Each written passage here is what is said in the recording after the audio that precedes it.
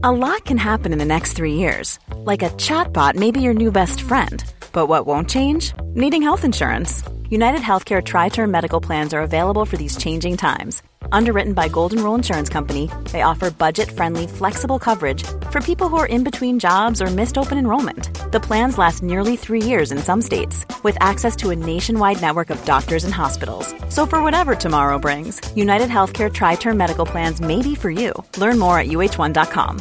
Ready to pop the question? The jewelers at BlueNile.com have got sparkle down to a science with beautiful lab-grown diamonds worthy of your most brilliant moments. Their lab-grown diamonds are independently graded and guaranteed identical to natural diamonds, and they're ready to ship to your door. Go to BlueNile.com and use promo code LISTEN to get $50 off your purchase of $500 or more. That's code LISTEN at BlueNile.com for $50 off. BlueNile.com, code LISTEN. Many of us have those stubborn pounds that seem impossible to lose, no matter how good we eat or how hard we work out. My solution is PlushCare.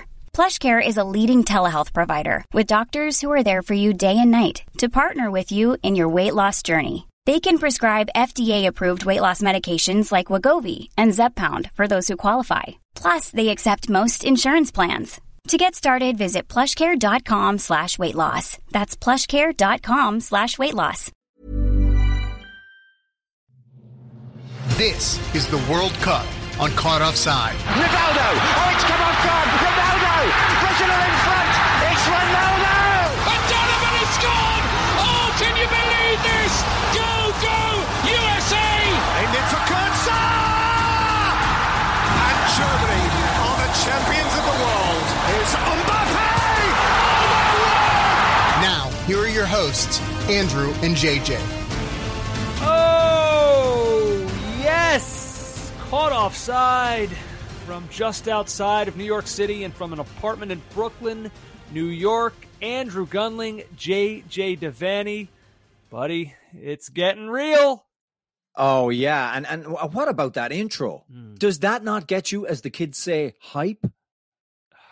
It's all getting very, very real. I was just like, earlier today, as the special was going on ESPN2, where they're unveiling the names and you're seeing all the hype on Twitter, and just like Twitter's going wild, and I'm getting text messages from people, and it's just like, oh my God, like here we are, like 8 years we have waited for this. And I just think now, like, so the squad is out there, and we're here tonight on a special edition of Caught Offside to break it all down and analyze it. And it's just like, I think, JJ, of all the pods we've done over the last 4 years. Oh my God, like the lives we've led. But like, not even building to the World Cup itself, building to tonight, just to this moment of like who, like the debates we've had over who's going to be on this squad, who should be, who shouldn't be, you know, why would they include this guy and not that guy? Like, it's been endless debate. And now, like, that's it. Like, the questions are answered. Like, here it is. This is the group that's going. Was there a part of you, there certainly was a part of me that felt, okay, we're going to have qualms, we're going to have issues, questions, analysis of this squad, but I'm just glad it's picked now because I want to get this ball rolling. It's been such a wait since that night that shall not be spoken of in 2017. I love that we always say that, and yet we speak of it probably more than any two people on earth. But yeah, continue. But I remember trying to G you up and say, you know, the World Cup will be round. 2022 will be round so quickly. We won't even notice this. I was trying to lift you from the depths of your despair, from the chasm of awfulness that you'd slipped into with no way out, no rope, no kind of climbing apparatus. You were just there in the depths. Mm-hmm. And I think of the intervening years where we watched some pretty awful soccer. And because of our commitment to the podcast, I would go up to the studio. I would join you in studio for like these late games, these 10 o'clock games. And yeah, we were trying to extrapolate meaning from them, but because we weren't at the World Cup, they meant nothing. You know, everything just seemed so far away on the horizon. And now the blessed land is in front of us. Okay, it's maybe not so blessed. Maybe it's tarnished a little bit, but a land is in front of us. and we're going to a light, and we're back in the soccer big time, and it just feels right, Andrew. It feels right. No, it's right on time. We've been waiting for this, like you said, for a long time, and it is upon us. The squad is out. The 26 names have been revealed, and we're going to take you through it. I mean, we've got a great mailbag as well before we get out tonight, where people have just, I mean, everyone, it's not just us. Like, you can tell that just U.S. soccer Twitter, U.S. soccer fan base, like, everybody is just so painfully ready for this.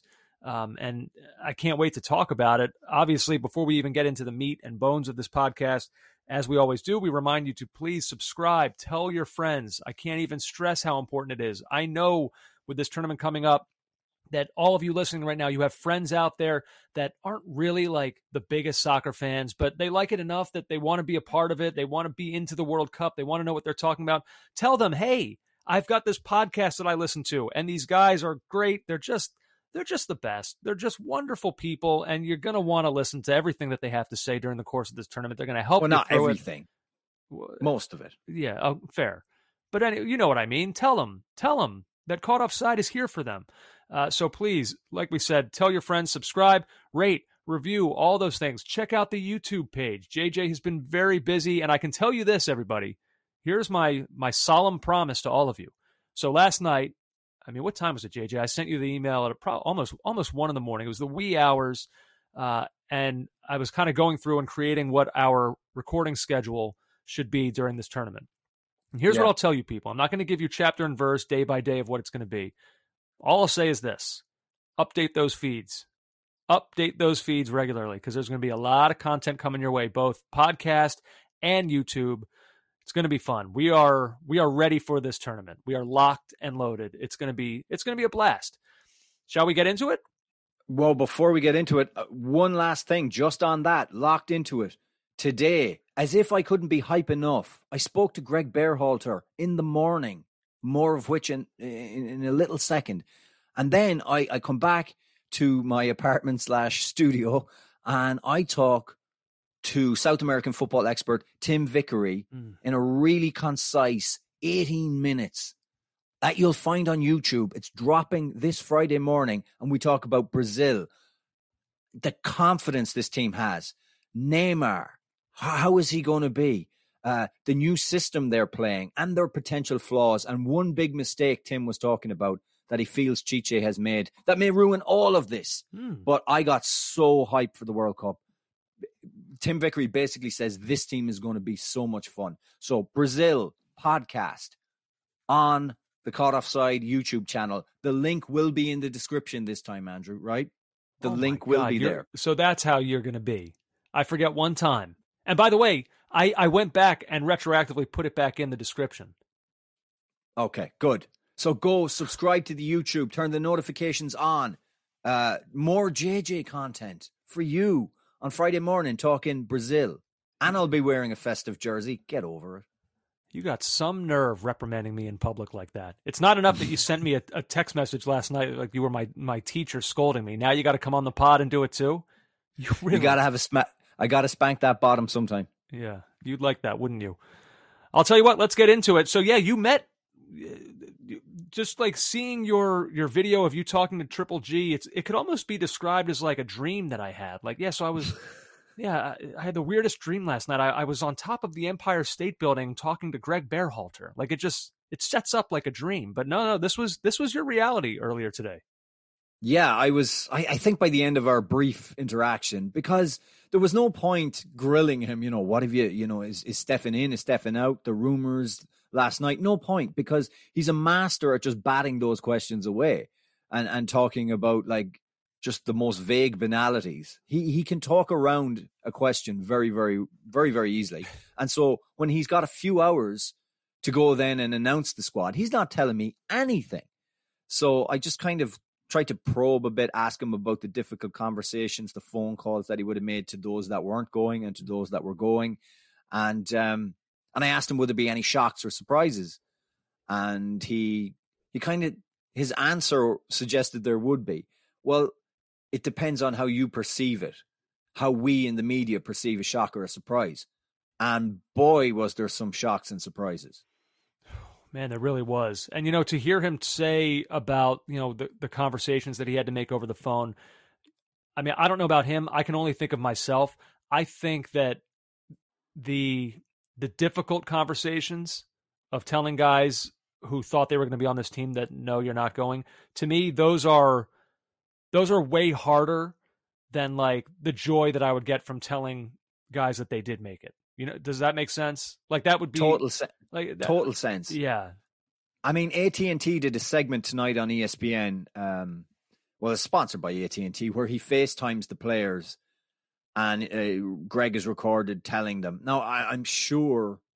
Well, I can't be sure that this wasn't maybe slightly set up a little bit.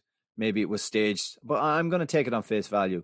And he's telling Sean Johnson, he's telling Jordan Morris, etc. And you can just imagine the opposite of that. So they have joy, they have relief, they have gratitude. Imagine the opposite. Yeah. Oh. Yeah. That had to be a tough scene with certain players in particular. Let's go through it now. I'm not necessarily going through this position by position. I feel like that can get just kind of repetitive. So I've got a series of questions for you, as we are known to do, JJ. I've come up with a number of questions that I have around this squad. And I guess we'll start sort of with the conversation we're having right now about the difficult conversations versus the fun conversations. And I'll ask you on the positive side of that, getting the phone call that they're on the team, who do you think are the guys breathing the biggest sigh of relief that they made the cut? I think starting out, you'd have to say Sean Johnson. Let's start with the goalkeepers. I mean, there's whatever way you analyze the form or the places that the three European goalkeepers are playing at, Horvath, Turner, and Steffen, at this moment in time, apart from Turner, Horvath and Steffen are both playing regularly in the Championship in England. And Sean Johnson is the NYCFC goalkeeper. And I don't want to downplay that fact, but I think that's a huge thing for him to get in ahead of a starting English goalkeeper, and one who was the number one or was vying for the number one up until very recently. I mean, still was vying for number one. I think that's a huge thing for Sean Johnson to get in. And I'm pretty sure if you asked him last week, did he think he was going? I think he would have said, I don't think I'll be there.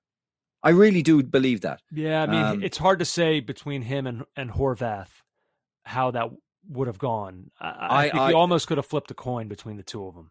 Well, no, because Horvath has come in and he's played for the US.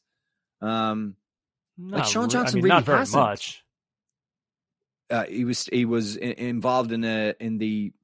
I'm rewinding back now. But the Nations League. He came on and he saved the penalty. Yeah, but he was front not front very and much. center. But Sean Johnson's never had that moment for the US, Andrew. Never. And you've got to think that things like that count for something. But Sean Johnson was with them recently. Right, but it really does. I really fancied that the two Championship goalkeepers would be traveling, plus Turner. I did not see Johnson getting in, and so I think definitely a sigh of relief. And then when I go further on, I mean, Shaq Moore, big sigh of relief. I guess because of his exile, Tim Ream. Probably surprised, maybe. I don't know. We'll talk about that one. Yeah, we'll get to that one. Christian Roldan has to be, because he's been carrying that injury. And while we know he is fond, he's close to the bosom of Greg. He's a Bearhalter guy. I still didn't. I couldn't have been sure that he was going to make the squad. In fact, I didn't think he would, but he did. And then, I'm sure it was pure surprise for Haji Wright and Jordan Morris, considering the fate that befell his teammate, or his colleague rather, Paul Areola. I think Jordan Morris would be breathing a sigh of relief. And if that phone call in that AT&T advert was correct, that's certainly the feeling I got from that there was a lot of relief and a lot of gratitude.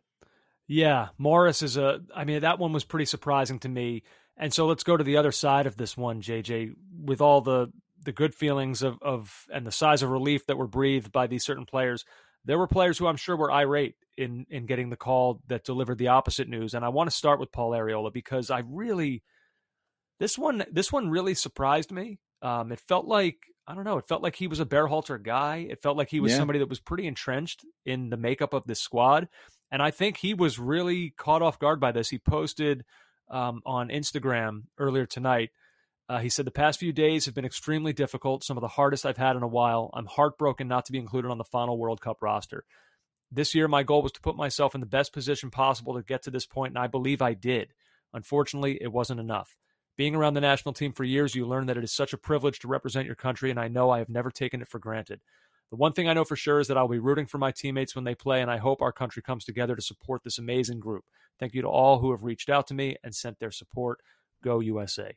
Like this guy must have been just crestfallen that he was not a part of this team. I mean, I don't know. I mean, look, ultimately, if we're talking about the actual, like what this actually means for the team, look, you know me, you know that I was somebody who liked Paul Arriola. I viewed him as sort of just like, human chaos. Like sometimes it's a good thing to introduce a guy like that to the equation who can shake things up. He was all energy. I think he's a good player. And I like his story too. He had a catastrophic injury that he came back from, as is the case with other guys on this team that we can talk about as well. There's a lot of good comeback stories to be told on this team. But I don't know. It always felt to me like he would be somebody who was on this team. I can't say that I'm, I guess no one can be truly stunned by it. I can't be devastated by it. Nothing like that. I mean, we're talking about, if it's Arriola, if it's Morris, we're probably talking about guys who weren't going to be seeing a ton of the field anyway, assuming that the players above them on the depth chart all remain healthy, which you never know. But if all goes according to plan, I don't know how much of Paul Arriola we were going to see or how much of Jordan Morris we're now going to see. But I guess just from the perspective of who's on this team, who has the chance to go over there and have this experience, I'm a little bit surprised that he's not there. No, I agree with you. Look, they weren't going to see very much of the field, in my opinion. But at the same time, it's just the fact you feel they were omnipresent under Greg, and that is the surprise that face won't be around the sidelines, around the camp, around the squad. Yeah. And then by the same token, I mean, you talk about Berhalter guys, they were omnipresent. I mean, you mentioned it a moment ago. The Zach Steffen thing is really, that one is really shocking to me. Well, we spoke last night when Roger Gonzalez of CBS, who deserves the credit, tweeted that his source said Zach Steffen's not going to make the squad. And it made absolutely no sense to me. I said last night I'd be floored by it. I was floored by it. I don't know how to unpack this one, Andrew. No, I mean, it's almost to a point where you wonder, did something happen? Was there some breakdown here between the two? I mean, what was it? Was it the June camp that Steffen left early for what was called a family issue? I don't know. Yeah. I mean, I got to take that for what it's for at face value and assume that something did happen. I don't know. It's just, you're looking for explanations. And again, like what I just said about Paul Arriola a moment ago and him not making the team, I've been saying for months now that Matt Turner is my number one. So same deal. If all goes according to plan, the idea would be that Steffen never sees the field anyway. So I'm not going to sit here and act like this is an earth-shattering move for this team and what this team is going to do at the World Cup. The hope is that it has no impact, that Turner was always the number one. But I guess just out of like the human element, I'm just surprised by this. Berhalter was on Football Americas, and he said about it, one of the hardest calls I had to make, part of it is his body of work over the last 1.5 years and thinking that we needed more out of Zach. It's a shame. He has the potential to come back and play in a World Cup in his career. That part, I agree with that part. That's what's interesting is like all this time, JJ, that we've been critical of Berhalter. Oh, why is he sticking with Steffen? Well, I've been critical. You've been much more in Steffen's camp. Sure, I suppose, although I've said for a long time now, really since the Gold Cup, that Turner would be my number one. I just think he's better at the position. But I understood why Steffen was there. I understood why they were both being given opportunities. But it's just funny because like all this time while we were saying why is Turner not the guy? If Turner's healthy, it should be him. Like during all that time, Berhalter must have been seeing it too. He was still giving Steffen opportunities, which is understandable, I suppose. It's not like the gap between Turner and Steffen was maybe that great, although maybe now we're finding out that Berhalter thinks it actually is. But it's just funny that, like, we don't know what we don't know. You know what I mean? Like, all that time that we're saying, like, oh, he's a Berhalter guy. Well, meanwhile, in the background, Greg must have been saying, Zach's not it. And like he gave him chances to try to play his way back into it. Zach went on loan to Middlesbrough to try to get regular game action, to try to play his way back into it. But it was obviously never going to be enough. And so it's funny that, like, we all thought, oh, Steffen, he's a Berhalter guy. He'll probably be starting at the World Cup. And meanwhile, behind the scenes, it was like, guys, he ain't coming. So, like, get ready to be surprised. But the argument was whether who'd be number one for the Wales game at the start of the World Cup, not whether Steffen would be in the squad or not. Yeah. That to me was... That's what I'm saying, is we didn't even know how wrong we were. No, that to me was a total given. And look, I think Steffen has long been overrated. I think he struggled from the fact that he spent so long at Manchester City without regular minutes. And in that sense, I do feel for him a little bit. And I'm not saying that Greg is making the wrong decision here, but I would just maybe roll back and say, we've got a situation now, Andrew, where Matt Turner will most likely line out as the number one goalkeeper for the US men's national team against Wales in the opening game of the World Cup. And it will have been a month since he kicked a ball for his club side, Arsenal. He didn't play in the Carabao Cup last night. He was on the bench. Groin injuries, as we know, are tricky, especially for keepers who have to regularly ping that ball a distance. And even if it's your standing leg groin or your striking leg groin, it's a tough one for goalkeepers. Affects mobility, all those things, side to side movement. So, it's a big decision then. And then number two is, you assume, is Horvath. And 3 Johnson. So, yeah, they got to Matt Turner in the end. I just never thought it would be the scenario that Steffen doesn't travel at all. Yeah, stunning. And considering their relationship from club football, we're talking about tough phone calls. Yeah, I believe Greg when he said this was a hard one to do. Oh, he must have, like, as he hit send on that number, his finger was probably like trembling a little bit. Look, it's part of the job. Like there were always going to be difficult phone calls to make, but boy, I imagine that one for a keeper to have gone from number one to outside of the equation altogether in that amount of time. I mean, he must have known Zach is not going to take this well when I tell him this news. And I'm sure that was a hard conversation. Another one too, a little bit surprised. I, again, can't say that I'm totally blown away, but a little surprised that Ricardo Pepi's not going. The aforementioned Roger Gonzalez. I'm CBS, very surprised. Roger Gonzalez at CBS, he tweeted, Pepi camp livid and shocked he isn't on the squad.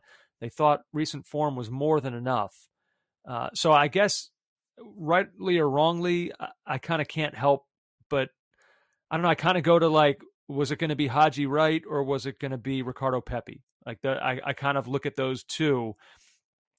Grant Wall, he tweeted Haji Wright, the second leading scorer in the Turkish league right now. Still surprised Berhalter took him over Pepi. I am too. Like if that is what it came down to. So, okay, you've got Ricardo Pepi, who slow start, nightmarish beginning at Augsburg, but now he's gone on loan to Groningen in the Dutch league. And while the team's not very good, his form of late has been pretty good. Then you compare that with Haji Wright, who in the Turkish league, he's second right now, like we just said, in scoring. So if you're looking at it on current form, you can kind of look at it and say, okay, both guys are coming in good form, Wright and Pepi. And both guys are playing in leagues that are not the upper echelon of European soccer. I would say the Turkish league, the Dutch league, they're probably on maybe similar footing. I don't know if I'm being unfair to one more than the other, but I kind of view them on similar footing. So then, okay, so if we have like both in good form, leagues are comparable. So then what's like the next tiebreaker after that? For me, it would kind of be who's had more time around this team. I mean, Ricardo Pepi played a fairly important role in qualifying. Haji Wright had one opportunity, and what did Berhalter say about it afterwards? I mean, he was like openly disappointed with how it went. So all that being what it is, I'm really surprised that, I guess more surprised than I let on initially. I've kind of talked myself into being more surprised than I was initially. I'm kind of surprised that it went this way. I don't know how huge of an impact it'll make, but for who's on the team, a little bit surprised here. Well, this is what Berhalter said to Football Americas about it, about the Pepe omission, which kind of contradicts what you were saying, Andrew. We weren't comparing Hadji to Ricardo Pepi. We were comparing Hadji to Jordan Pefok, more physical. We wanted one profile to be a physical presence. With Pepe, we were comparing him more to Jesus Ferreira. Well, then Pepe never had a chance. And Ferreira was always making this team. He's going to start for this team against Wales. Yeah. So it seems to me... That's very interesting. Do you know what's interesting too is how Berhalter talked about Sargent. And he said, this is a guy, a lot of Sargent's played in the Premier League. He's also played in the Championship.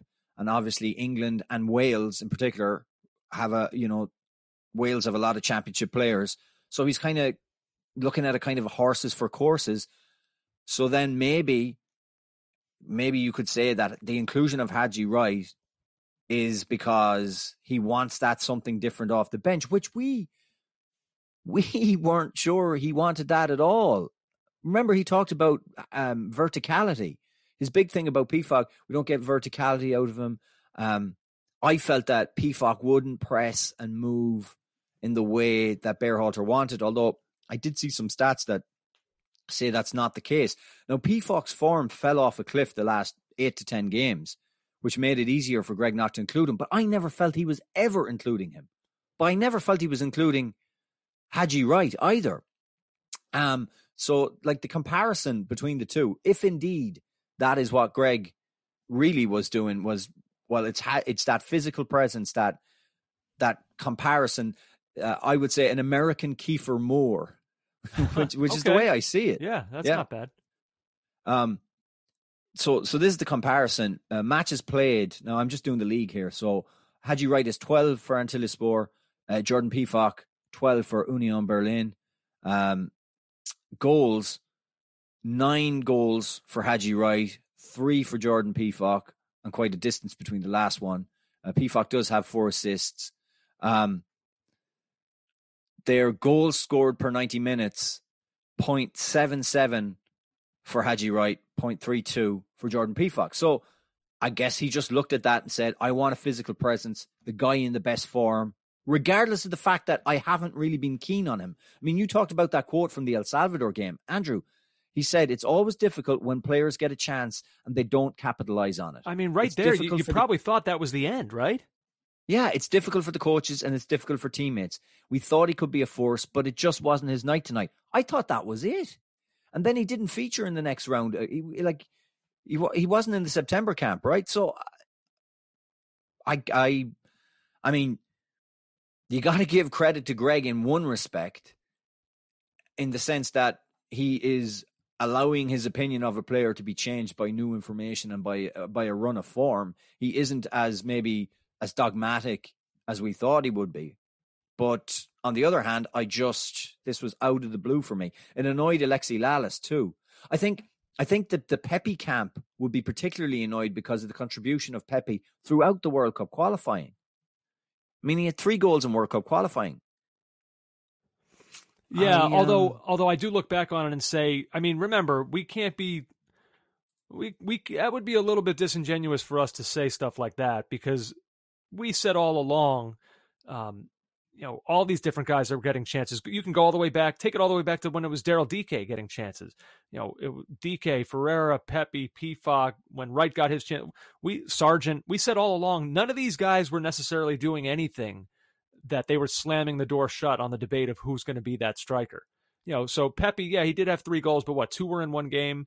Like over the body of qualifying, there were a lot of games where he kind of went missing. So like none of these guys did enough to the point where I could say, that they should be entirely stunned whether they're included or not included. Because the opportunities they were given, not all of them took it and made the decision easy for Greg?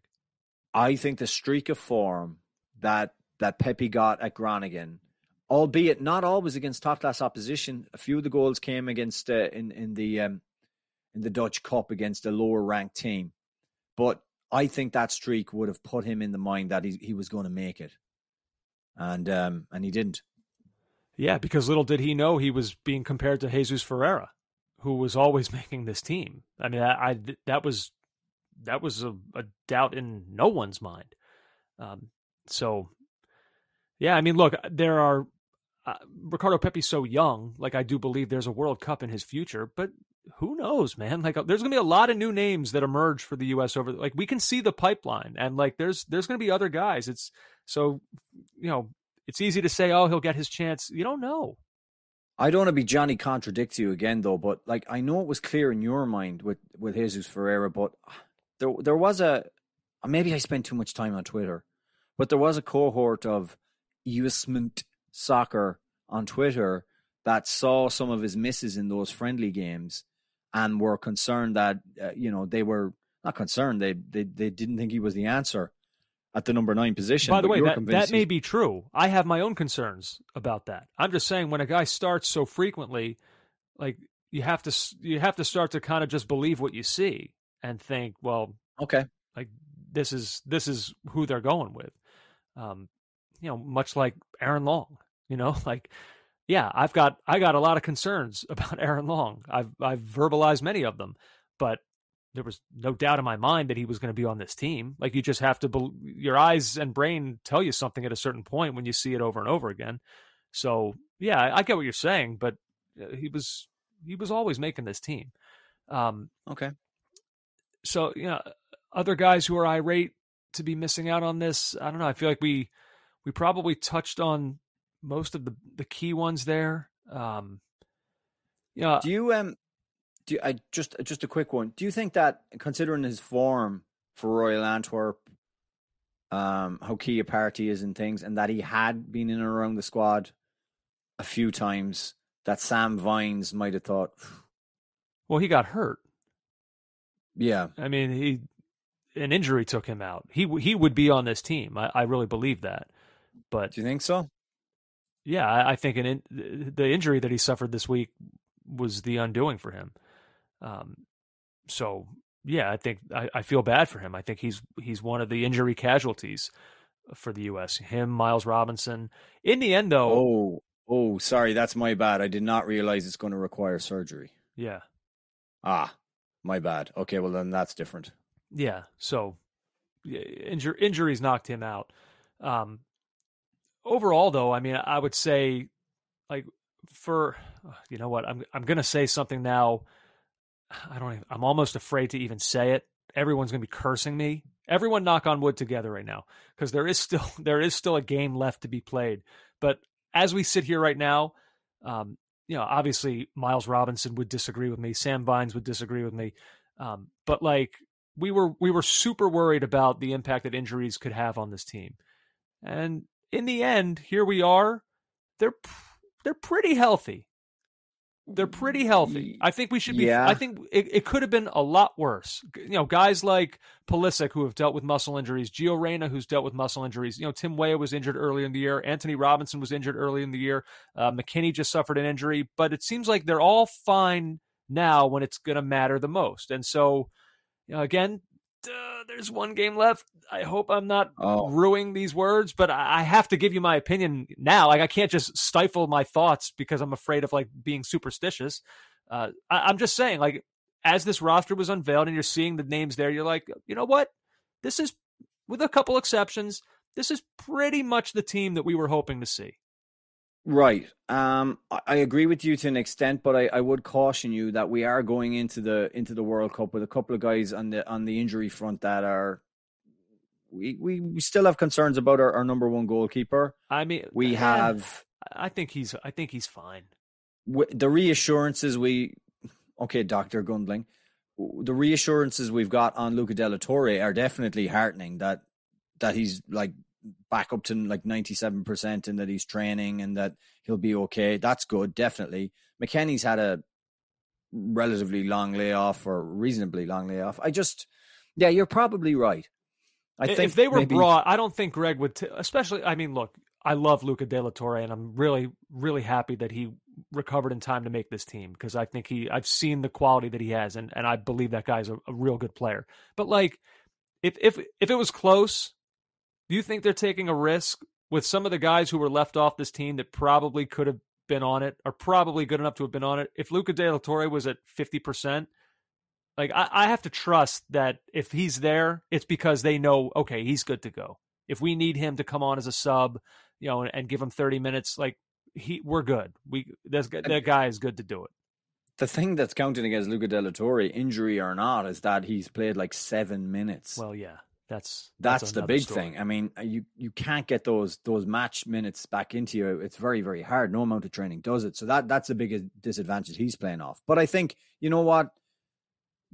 We have other areas to talk about. So I will concede to you that, yes, on the injury front, it could have been a lot worse. Now, again, Greg said it tonight. They will be managing the minutes of Gio Reyna in training and otherwise. Mm-hmm. I mean, I was just thinking about Gio Reyna today, Andrew. He's our most naturally talented on the ball player. Yeah, agreed. We need to wrap him in cotton wool, some kind of a hyperbaric chamber, just protect him like a little bird that's flown into a window and is stunned. I mean, sure. I'll say this, JJ. Like, when I saw Chelsea's lineup against Man City in the Carabao Cup, like out loud, audibly, as I'm reading through, okay, Pulisic, F! Like, I did not, like, not now. Don't play him now. Like, I've been begging for him to be playing week in, week out for years, but not now. I yelled F out loud when I saw that he was. And you won't actually say the word, will you? No, JJ, no. Not because I'm not like you. We've spent 8.5 years conditioning people that this is a podcast that's okay to listen to with kids in the car. And then what do you do last week? Oh, F this and that and this and that and that other thing. F. And I feel bad now because there was a guy on Reddit saying he's still going to listen to the podcast, but he said he's not going to do it with his kids. Yeah, this is what I'm saying. I said this to you last week. Because weird Uncle JJ won't stop cursing. But you completely ignored me. You're cursing like a sailor. I got to put the explicit rating on the podcast now. You didn't have to, but there was. Of course, I did. One F. There was one F and one S in an hour and 20 minutes. There was no need for it. You who are you? The FCC Andy? Are you out of your mind? You don't understand anything, do you? Oh my God! All right. Anyway, I wanted to ask you, JJ, with this squad that Berhalter put out there, I felt like there were, we've talked about who made it, didn't make it, stuff like that, and I'm wondering about if you look at some of his decisions and see any risks there, because I look at the fullback position and I see an awful lot of right backs everywhere. I see right backs everywhere, but not a drop to drink. And then I see all poor old Anthony Robinson on the other side, all lonesome and by himself. And this, I'll say this about it. I feel, not that I needed to feel vindicated. It's not like people were ever telling me I was wrong, but I feel vindicated in that my opinion was dead on correct. All those times that I said Anthony Robinson is sneakily the most important player on this team, because there is no one who does what he does at that position. You lose him, good luck. All right, there's other guys up front who might be better than him that you could like Brendan Aaronson's probably not starting on this team. So like there's guys who could be out, red carded, whatever, and like Aaronson will come in and you may not see the difference. You lose Anthony Robinson, now what? So they are. But if you lose a right back, if Serginho Dest gets red carded, all right, take your pick. Who do you want next? Now I should say to you that Scally can play left back. Yeah, but he's a natural right back. I know, but heaven forbid I suggest this, because I was part of the crew that said probably the end of Tim Ream playing for the US men's national team well over a year ago when he ended up at left back. Uh-huh. Remember, Greg played him out in the left and he got absolutely toasted by some. But it's clearly not the position he should be in. No, that would be the ultimate like break glass in case of emergency, and after you've already broken several other pieces of glass. Yeah, but I definitely think Greg is approaching this and thinking, you know that meme? Have you ever seen that meme? I think it's from like some kind of, is it Japanese anime or something, where there's a guy with glasses and he's holding his hand out and there's a butterfly and you just write whatever you want. And he says, is this a left back? I think that's kind of Greg's approach to this. He sees a full back and he's like, a left back. So he's confident that there's guys that can fill in a pinch.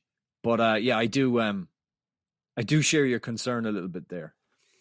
Yeah, and I mean, look, there was always kind of like a dearth of left backs. So like, I guess I could sit here and try to think hard about what he could have done to provide himself with some cover at that position. But I don't know. I just saw like maybe it's not that we needed another left back. Maybe like, did we need 4 right backs at the expense of maybe also bringing Ricardo Pepi or like also bringing Paul Ariel? Like maybe it's another position where you could have brought yourself another piece of cover rather than a 4th right back that's never seeing the field. Yeah. So I agree with you. It seems on the face of it a little bit unbalanced. But isn't it funny though, JJ, like another thing as the roster was being unveiled, like all of the qualifiers that we watched, like whatever meaning we thought we were drawing from them with like certain performances and like, oh, that was important for him. He might have a leg up on making the squad now. How much of that is just utter nonsense that like in the end, here we are and Haji Wright and Joe Scally are on the team, like guys who saw like very little time in qualifying and like they made the team anyway. So it's just kind of funny to me. They made the squad. We know, me and you can name a team. We kind of, I think from goalkeeper, back 4, midfield 3, and probably one of the attack. There's 2 probably decisions to be made up front. But we know what that team's going to look like when everyone's fully fit for the first game against Wales.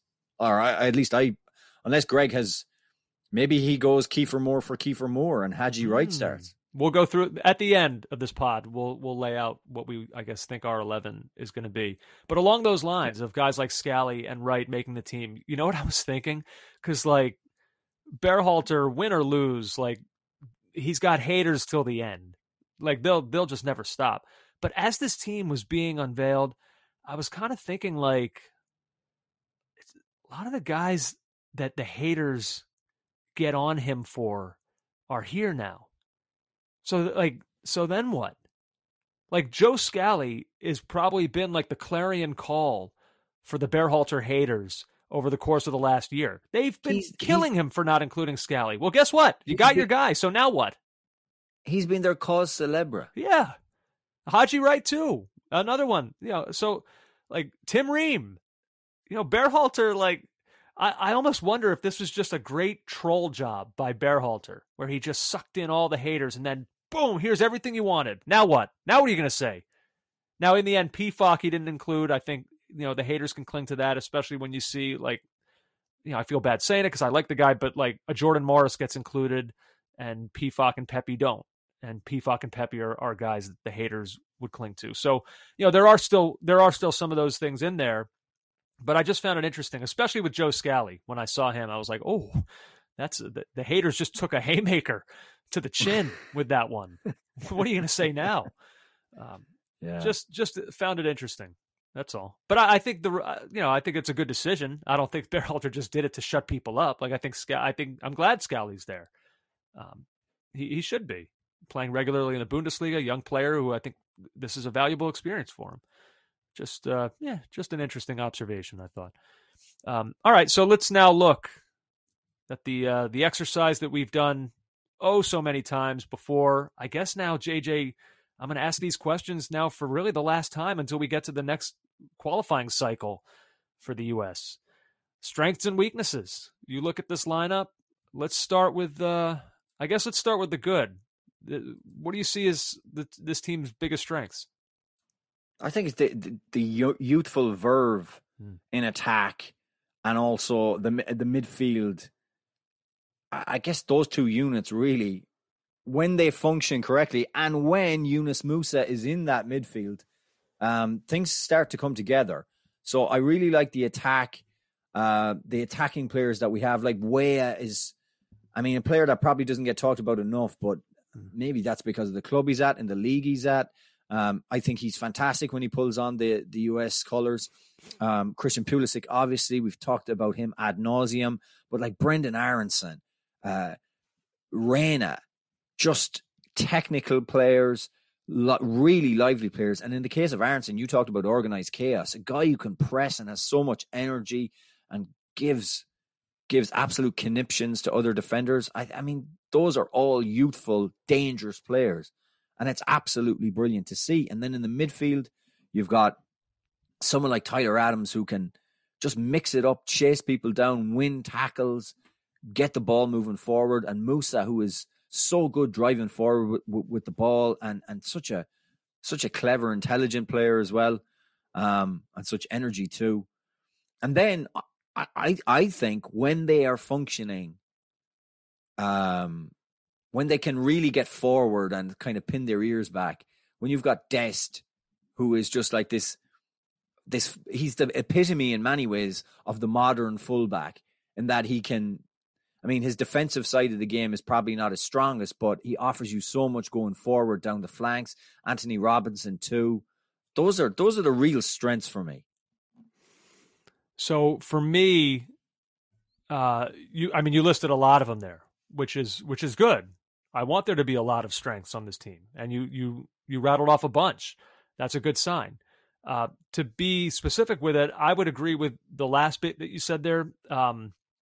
Adams and Musa, I think, is where it starts for me, especially with the form specifically that Tyler Adams is in. He's just been everything that Leeds would have wanted him to be, that American fans seeing him come over to the Premier League, not sure how's he going to fit in. It's gone great. Like, it's really, and the reason I look at those two guys, now I don't know exactly how Greg's going to play it, if we're going to have a 4-3-3, if they're going to go with that double pivot 4-2-3-1. I'm imagining a 4-3-3 just for simplicity's sake. Okay. I kind of like the idea of two there, because here's the deal with this team. Now, everything you said there is right about Pulisic, Aronson, Weah, like those guys, like I do feel very good about the players. And that's not even mentioning Reina, McKinney. Like, there's 5 guys up front that I feel good about. But that's been the case through all of qualifying. And what would we say about this team, JJ? They don't score tons of goals. Like, that's just, for whatever reason, that's not a thing that's happening. And then I look at the back, and we'll get to weaknesses in a sec. Then I look at the back, and I see a center back pairing that makes me a little bit nervous. So if we're not scoring a ton of goals up front, which maybe that'll change, but up to this point, that's kind of who they are, and we don't feel amazing about what's at the back, I think that, like, having a defensive shield for that back line of Adams and, Musa is probably more attack-minded, but, like, if, he can still play that role. I just think having Adams specifically is, in this form, is massively important. And the fact that we have a player at that position that we feel really good about, God, I think that is just priceless to have. So yeah, I look at those two guys and I just think, whew, all right, like that's a really good area of the field in a World Cup to be feeling good about. And then the other thing for me with what I'm kind of saying here up front is depth. Like, JJ, between Pulisic, Reina, McKinney, Weah, and Aronson, 2 of those guys won't start, right? Most likely. That's like, good luck picking that. Yeah. So like, now it's a challenge because you want to get it right. That's not an easy thing for Berhalter to select, like, figure out which matchup works. Like, you don't want to get the wrong selections, but like this idea that, Reina and Aronson in a 1-1 game can pop off the bench in the 70th minute. And it's like, oh my God, like I wouldn't be excited about that if I were the opposition.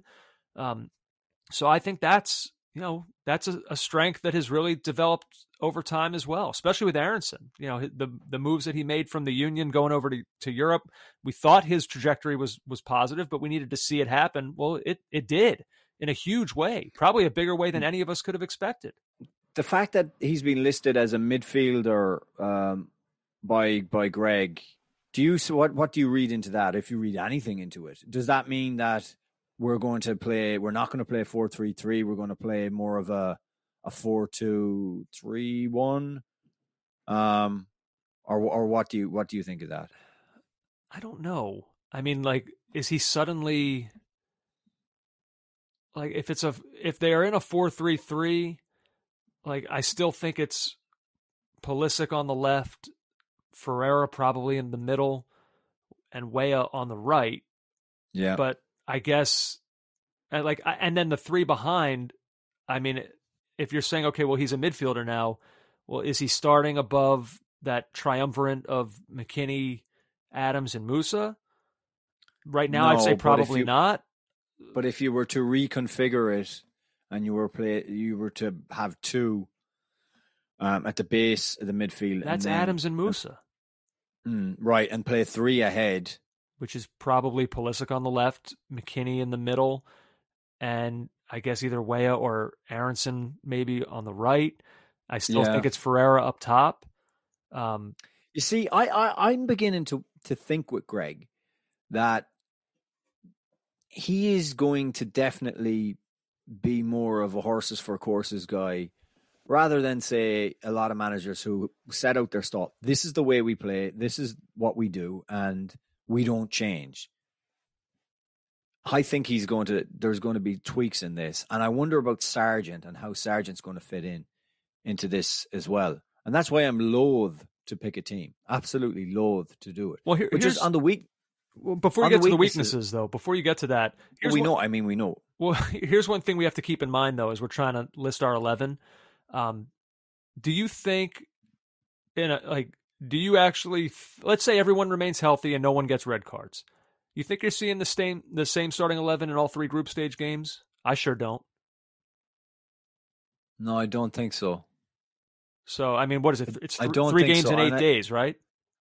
Yeah. I think you could see, I feel like you'll see Aronson from the start against England. Yeah, I could see that too.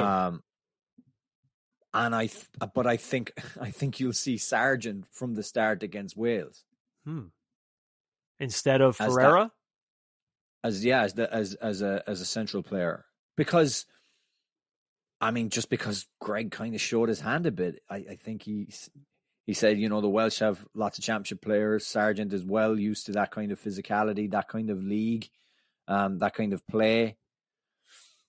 I don't know. I mean, it's very hard to. I do feel we are going to see more of a Swiss Army knife Greg, but I think a more flexible Greg. I think. Yeah, I think you could very well be right. That could be true. Now, in terms of weaknesses, we know them. So I'm going to read this from, I saw this tweet from Nick Zaccardi. He says, Tim Ream, a 35-year-old defender, is the second player in modern U.S. men's soccer history, so post-1950, to be on the World Cup team, having not played for the national team in the year preceding the World Cup. The other, Jürgen Sommer, an unused third goalie in 1994. That stat comes via at AFS 11v11. The reason I bring this up under weaknesses is because, Ream is the guy that I've been saying for a long time needs to be on this team. But, it's worrying, JJ, that we're at a place at central defense where we feel like we need a 35-year-old defender that hasn't been with this team in over a year. But hang on, you think he's coming in to start? So, I mean, if we're going to do our big reveal here of any surprises that we may have had for our starting 11s, I will say that if I were making my starting 11 right now, there is no chance for me personally that I am comfortable starting Aaron Long over Tim Ream. Tim Ream is in that starting 11 for me. Even though Tim Ream may not have as great a season as he's having, he doesn't have that great of a playing relationship with Walker Zimmerman, does he? I don't think so. What did I just say? Did I sound wavering or not confident in my convictions? Tim Ream would be in my starting 11. You don't do what he's doing in a Premier League club. What's the quote that Berhalter said earlier today that's been circulating? That Pep Guardiola went up to Tim Ream after the Man City Fulham game and said, if you were 24 instead of 34, you'd be playing for me right now? Oh, that's Pep Guardiola to a T. They were so good. It was so good. Well, any team.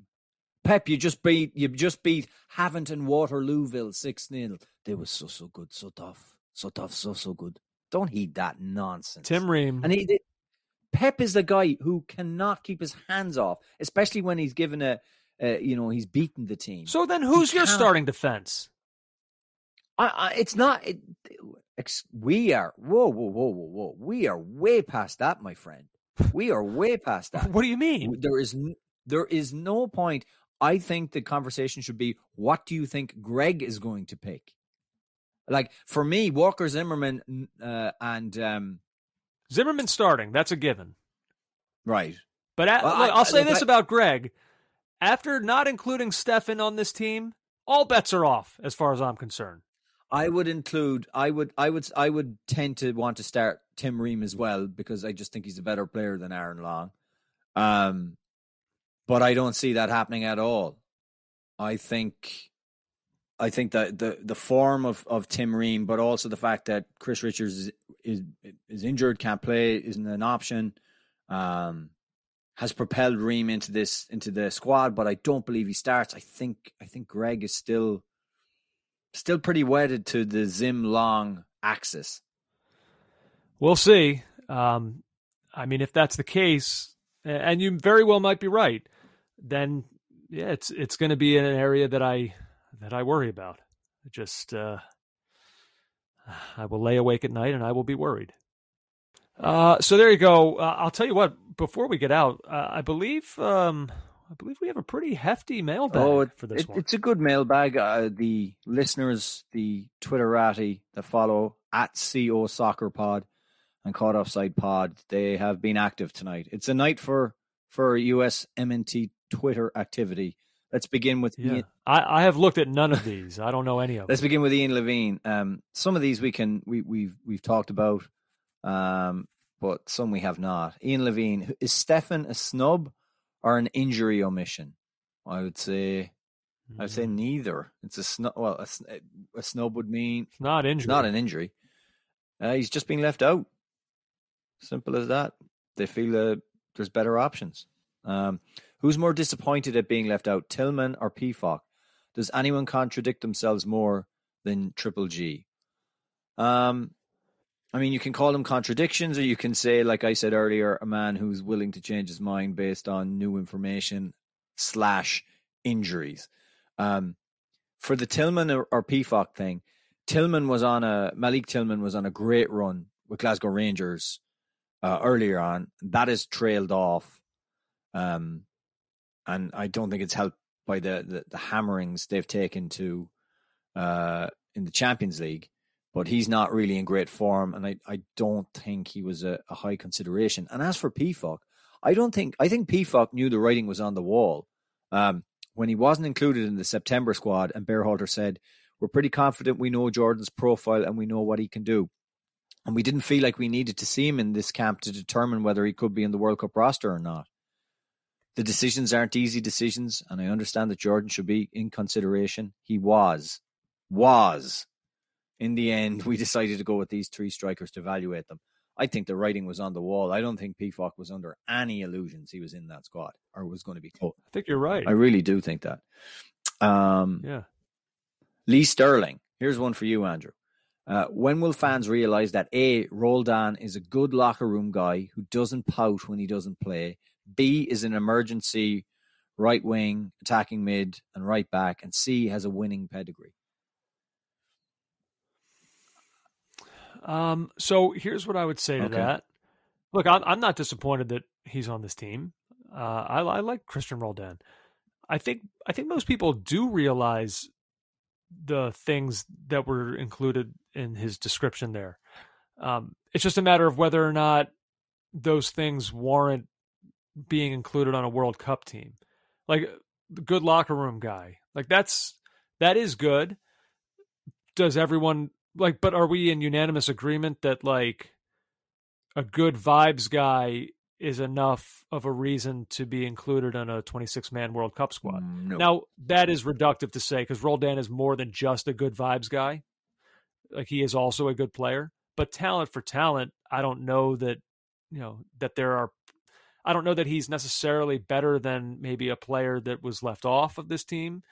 But I mean, some people will see his inclusion and use it as a reason to yell and scream and be upset. I can't fake that. Like it doesn't move me to want to do that. I'm fine with him being on the team. Okay. Stephen Bradican. But I guess I'm curious for your answer to that though. Like how much does good vibes play a role in making a team? Well, like this? You hear players say all the time that it's a massive thing to have a guy in a squad when you're away for however long you are, that is exactly the good vibes guy and that people like and get on with. However, not every manager is going to pick a guy based on those criteria. Although you could look at some teams from the past and say they could have done with some characters in there to calm things down. I'm thinking of Dutch squads and French squads of the past, which had the Anelka France. They had too many characters of the wrong ilk. It would have appeared. But again, Roldan is not just that. He's not just like the court jester who's there for like the team's amusement as they go play. Like he's also a good player. So yeah. Stephen Bradican, Roldan over Tillman, or better yet, Mihailovic, is almost criminal. I will say I'd love to know on Greg's Charlie Day chart on the wall from Always Sunny, where everything is just like linked together with like string, where on that chart Georgi Mihailovic would have been. Yeah. And Mihailovic, he has known for quite some time that he was not making this team. So he was not a final cut. Like he was in like the last round of cuts. Yeah, I mean, he had a brilliant season. He's going to go play in Europe. I don't know. He doesn't have like, I guess Roldan being so like Roldan has, history with the team, maybe in a little bit more of a way that Mihailovic doesn't, although Mihailovic does have caps. Yeah, I don't know. I feel bad. I'm not Berhalter. Like it's hard for me to give clear answers here as to why one over the other, why Mihailovic wasn't even really, I mean, he wasn't really close, No. It seems like, to making it. No. That's why I said the Charlie Day chart, the piece of string may have been further out from the core center. Yeah. Fighting Ewok. Tim Ream. Coach realized the high line won't work anyway against top competition. Smart to bring this leadership and talent for the way we will have to play to go far. So Fighting Ewok sees us camping in, taking a pummeling, and then trying to catch teams on the break. Whatever it takes. Well, I don't see that happening against either Iran or Wales. I just don't. So maybe against England. Maybe I don't see that again. I mean, we're gonna try and be front foot against Wales and against Iran. Jack Freeman, how much did Stefan's move from City affect his exclusion from the roster? More reps, yes, but also more exposure when he doesn't play well. Well, I think to be fair to him, he started. Middlesbrough fans weren't entirely convinced. He was injured. A replacement came in that did well. Then there was the rumours about the contract from City that he was contractually obliged that when he was fit, Borough had to play, had to start Stefan. And then he came back in, and I think he's done okay since he's been reinstalled as the number one. So I'm not sure there's been like a plethora of errors that has, and that he's somehow exposed. I mean, and also after you do what he did in an FA Cup semi-final, where you're tackled into the net by Sadio Mane, I mean, That's the exposure. So I don't think that had anything to do with it. What do you think? Yeah, I don't really either. I don't think that his time at Borough hurt his chances necessarily. I just think, I mean, look, Greg, in the quote where Greg talks about Stefan not making the team, what's the time frame that he used there, JJ? A year and a half? Like, this was not just about, if this was about just Borough, like, I do think Greg is political in his words. Like you said, he's very careful. But I think if this was about current form or this season, I think he would have narrowed that window down a little bit more to say something to the effect of, we've seen Zach getting greater opportunities, but we're just not quite seeing the level we've wanted to play so far this season. But like, he spaced it out over a year and a half time frame. And during that time, we've called out some Zach Steffen performances that we thought were not necessarily representative of a number one keeper for a World Cup team. So yeah, I don't know. I don't think I would look at just him going to Borough as something that hurt his chances. I think there's a larger body of work here at play, both for the U.S. and, you don't want to get caught up on one moment, but like, yeah, you're right. Like a big game like that, I wonder if Greg thinks like, these games are going to be like that. Like, can we trust him in these, like in a pressure cooker of a big World Cup moment on that stage? I don't know. Evidently they can't. Like they made their decision. The fact that he's not even on the team. So, yeah. Blair Beck, guys, in your opinion, what inclusions or exclusions from the squad might have been based on recent form? Would love to know your thoughts. I mean, recent form has... We've gone through a lot of that. Yeah, we have gone through that. I do. I mean, Tim Ream for sure. And Jordan P. Fox exclusion it's handy for Greg to just say, well, you know what? He hasn't been playing well. Yeah. Again, though, I think that was a decision that was made before... Like you said, PFOC wasn't in the last camp. Wasn't with the last team. Honestly, guys, I think PFOC's goose was cooked long before the last. For reasons that will kind of always remain murky to me. Yeah, maybe in the fullness of time we'll discover. Tanner Lefevre. This is more of a statement than a question. I don't get Triple G. Ream was shut out for months. Now he's in. Wright was, I feel, harshly critiqued after his only late limited call-up. He's in. Pepe gets repeated chances regardless of form. Out. PFOC gets no chances regardless of form. Out. Stefan, out. Morris, better than Areola? Question mark. What's going on? Yeah, I think we've gone through a lot of that already, but that's a nicely condensed for those people who have been left confounded by the selections. And that's a nicely condensed way of looking at it. Here's one thing I wanted to ask you, JJ. And again, I haven't looked at the mailbag, so if this is if a question similar to this is coming up, I apologize. But so I'm thinking more about the Jesus Ferreira, Ricardo Pepi thing. So that's Greg compared those two. And I just we want our guys to go play in Europe. Right? That's, I love MLS and I want the league to be great, but ultimately for the national team, we think that if we want our players playing in the best leagues, and right now those are in Europe. And I just wonder if this sends a message to future players that want to play for the U.S. Pump the brakes maybe on the European adventure.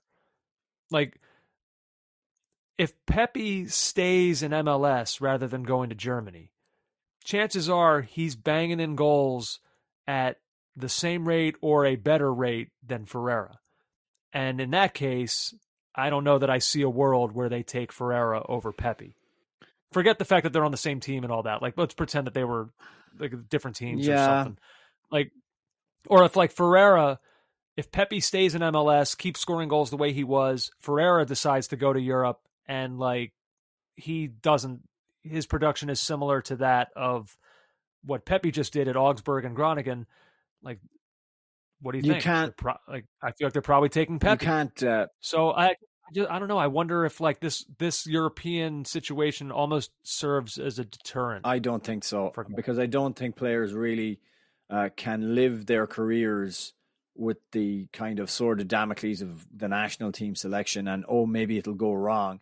For your Ricardo Pepis and your other examples that it hasn't quite gone right. I mean, look at Tyler Adams, look at Brendan Aronson. Nothing is stopping Paxton Aronson, it seems, from heading off to the Bundesliga too. I don't think that's a concern. By the way, the breakdown. Yeah, I guess you're right. The breakdown: 9 players from the squad are from Major League Soccer, 8 are with English clubs, 2 each are based in Germany, Italy, and Spain, and 1 apiece plays in France, Scotland, and Turkey. There's 4 clubs, JJ, that have multiple players on that club on this U.S. team. Can you name them? Leeds United. Uh-huh. Actually, I'm struggling now. You want help? Go on. Okay, let me give you hints first. Okay, so you got Leeds. There's one other Premier League team. Well, there's Ream and Robinson at Fulham, obviously. Okay, and now there's 2 MLS teams. Seattle Sounders. That's right, with Morris and Roldan. And this is the last one's the tough one. Go on, tell me. Nashville with Zimmerman and Shaq Moore. Oh, yeah. Yep, so there you go. 4 clubs with 2-player representation. FC Guitar, as I like to call them. Finally, Will Chesak. Is the style of play going to change at all? Greg with an ace up his sleeve, with BA listed as a midfielder. Going full Leeds? It's a good question, Will.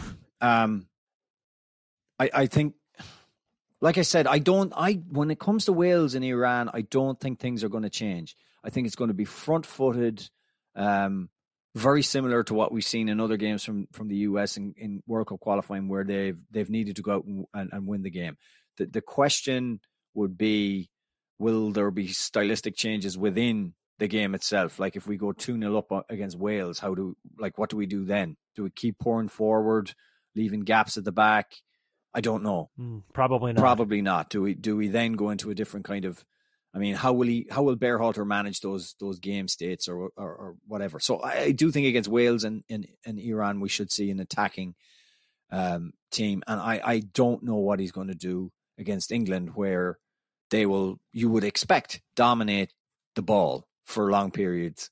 That may require more of a reserved and pragmatic approach, but it's a little bit of counter-attacking football. Yeah, I don't. When you talk about style of play changing dramatically, there's very little time to implement something else. So it'll all be a little variation on what we've seen so far.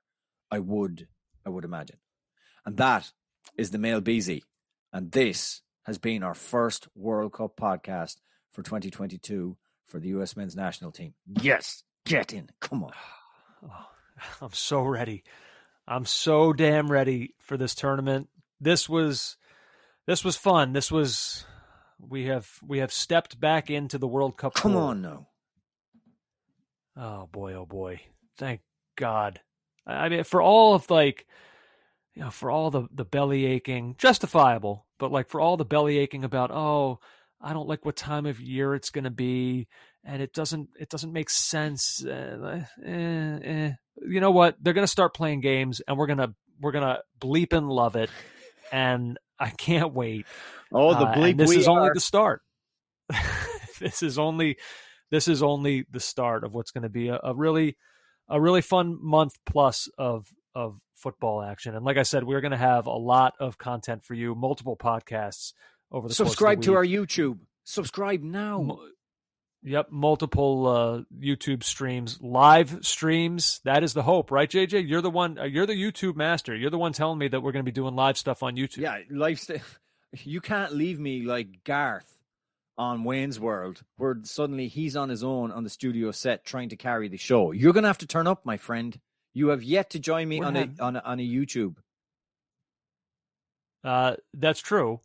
But I joined you on a Twitter Spaces. You did. That was nice of you. It took you about 45 minutes to get into the actual Twitter space, but And why might that have been? Because JJ? I didn't tell you had to use your phone, not your desktop, not your PC. Okay. So interesting.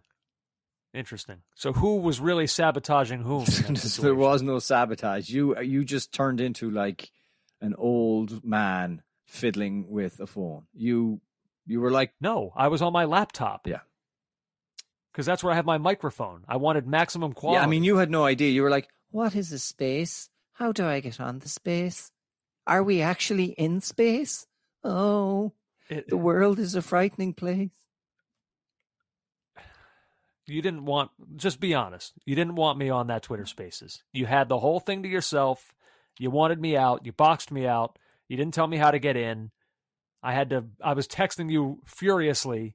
I gave you no choice. You finally had to tell me, oh, use your phone. Hey, the French squad has dropped. So yeah, earlier today. Yeah, but I just want you to respond with a Andrew Gundling excitement noise to each of the names I'm about to read. So Nkunku, Mbappe, Griezmann,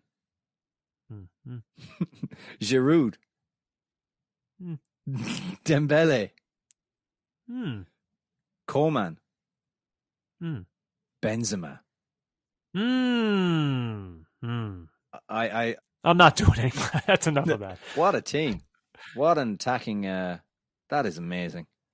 Yeah, and that's without, that's just the attack. No N'Golo Kante and no Pogba. No. Camavinga, and still Fofana, probably Guendouzi, Rabiot, Tchouaméni, Veretout. Wouldn't have bet money on Guendouzi making this team. Well, I mean, are you watching Ligue 1 regularly? I mean, I just watched him play against Tottenham. There you go. Oh, so excited. Guys, Tim Vickery dropping Friday morning, 15 minutes of hardcore Brazil talk injected into your brain so you can be set. You can be the guy in the bar that explains to the other guy why Brazil have a new system. And you can be smug, you can go, oh, you didn't know? Oh, really? Suppose you don't watch football, do you? Brilliant. Absolutely brilliant. Get on it. Subscribe. Yes, World Cup. Action. I'm just all words now. That's all I've got left. It's just slogans. I don't need... It's like you're malfunctioning.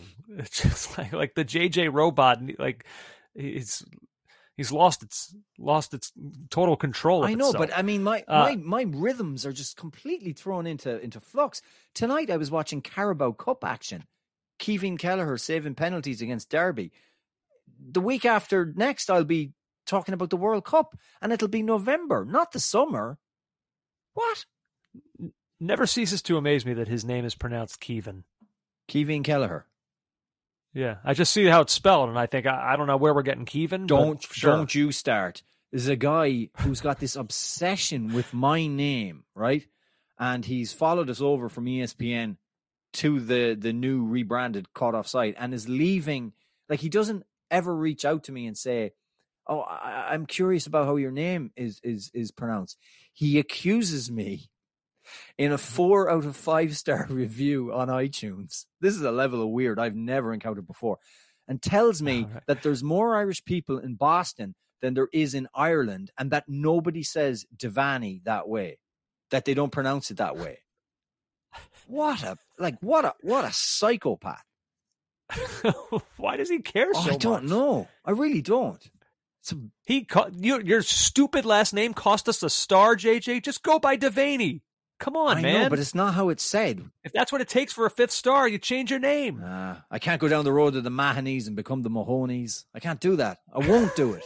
I'll do a lot of things for this country, Andrew, but I won't do that. Yes, come on. Soccer. Let's go.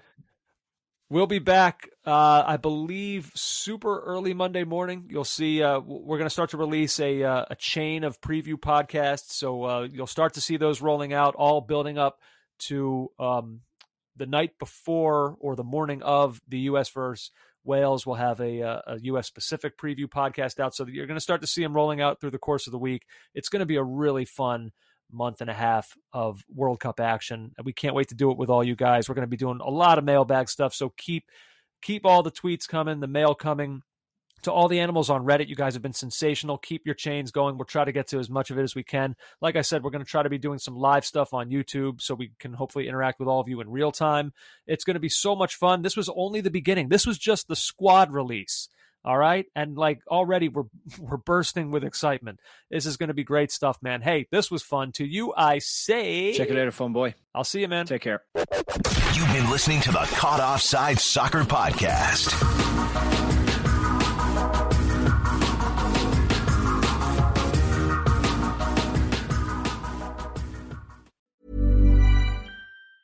Mom deserves the best, and there's no better place to shop for Mother's Day than Whole Foods Market. They're your destination for unbeatable savings, from premium gifts to show-stopping flowers and irresistible desserts. Start by saving 33% with Prime on all body care and candles. Then get a 15-stem bunch of tulips for just $9.99 each with Prime. Round out Mom's menu with festive rosé, irresistible berry chantilly cake, and more special treats. Come celebrate Mother's Day at Whole Foods Market.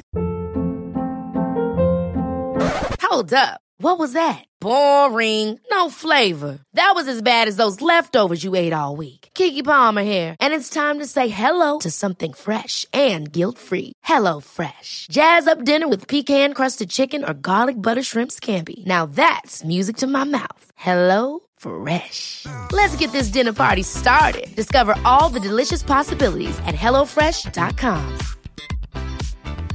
Planning for your next trip? Elevate your travel style with Quince. Quince has all the jet-setting essentials you'll want for your next getaway, like European linen, premium luggage options, buttery soft Italian leather bags, and so much more. And is all priced at 50 to 80% less than similar brands. Plus, Quince only works with factories that use safe and ethical manufacturing practices. Pack your bags with high-quality essentials you'll be wearing for vacations to come with Quince. Go to quince.com/pack for free shipping and 365-day returns.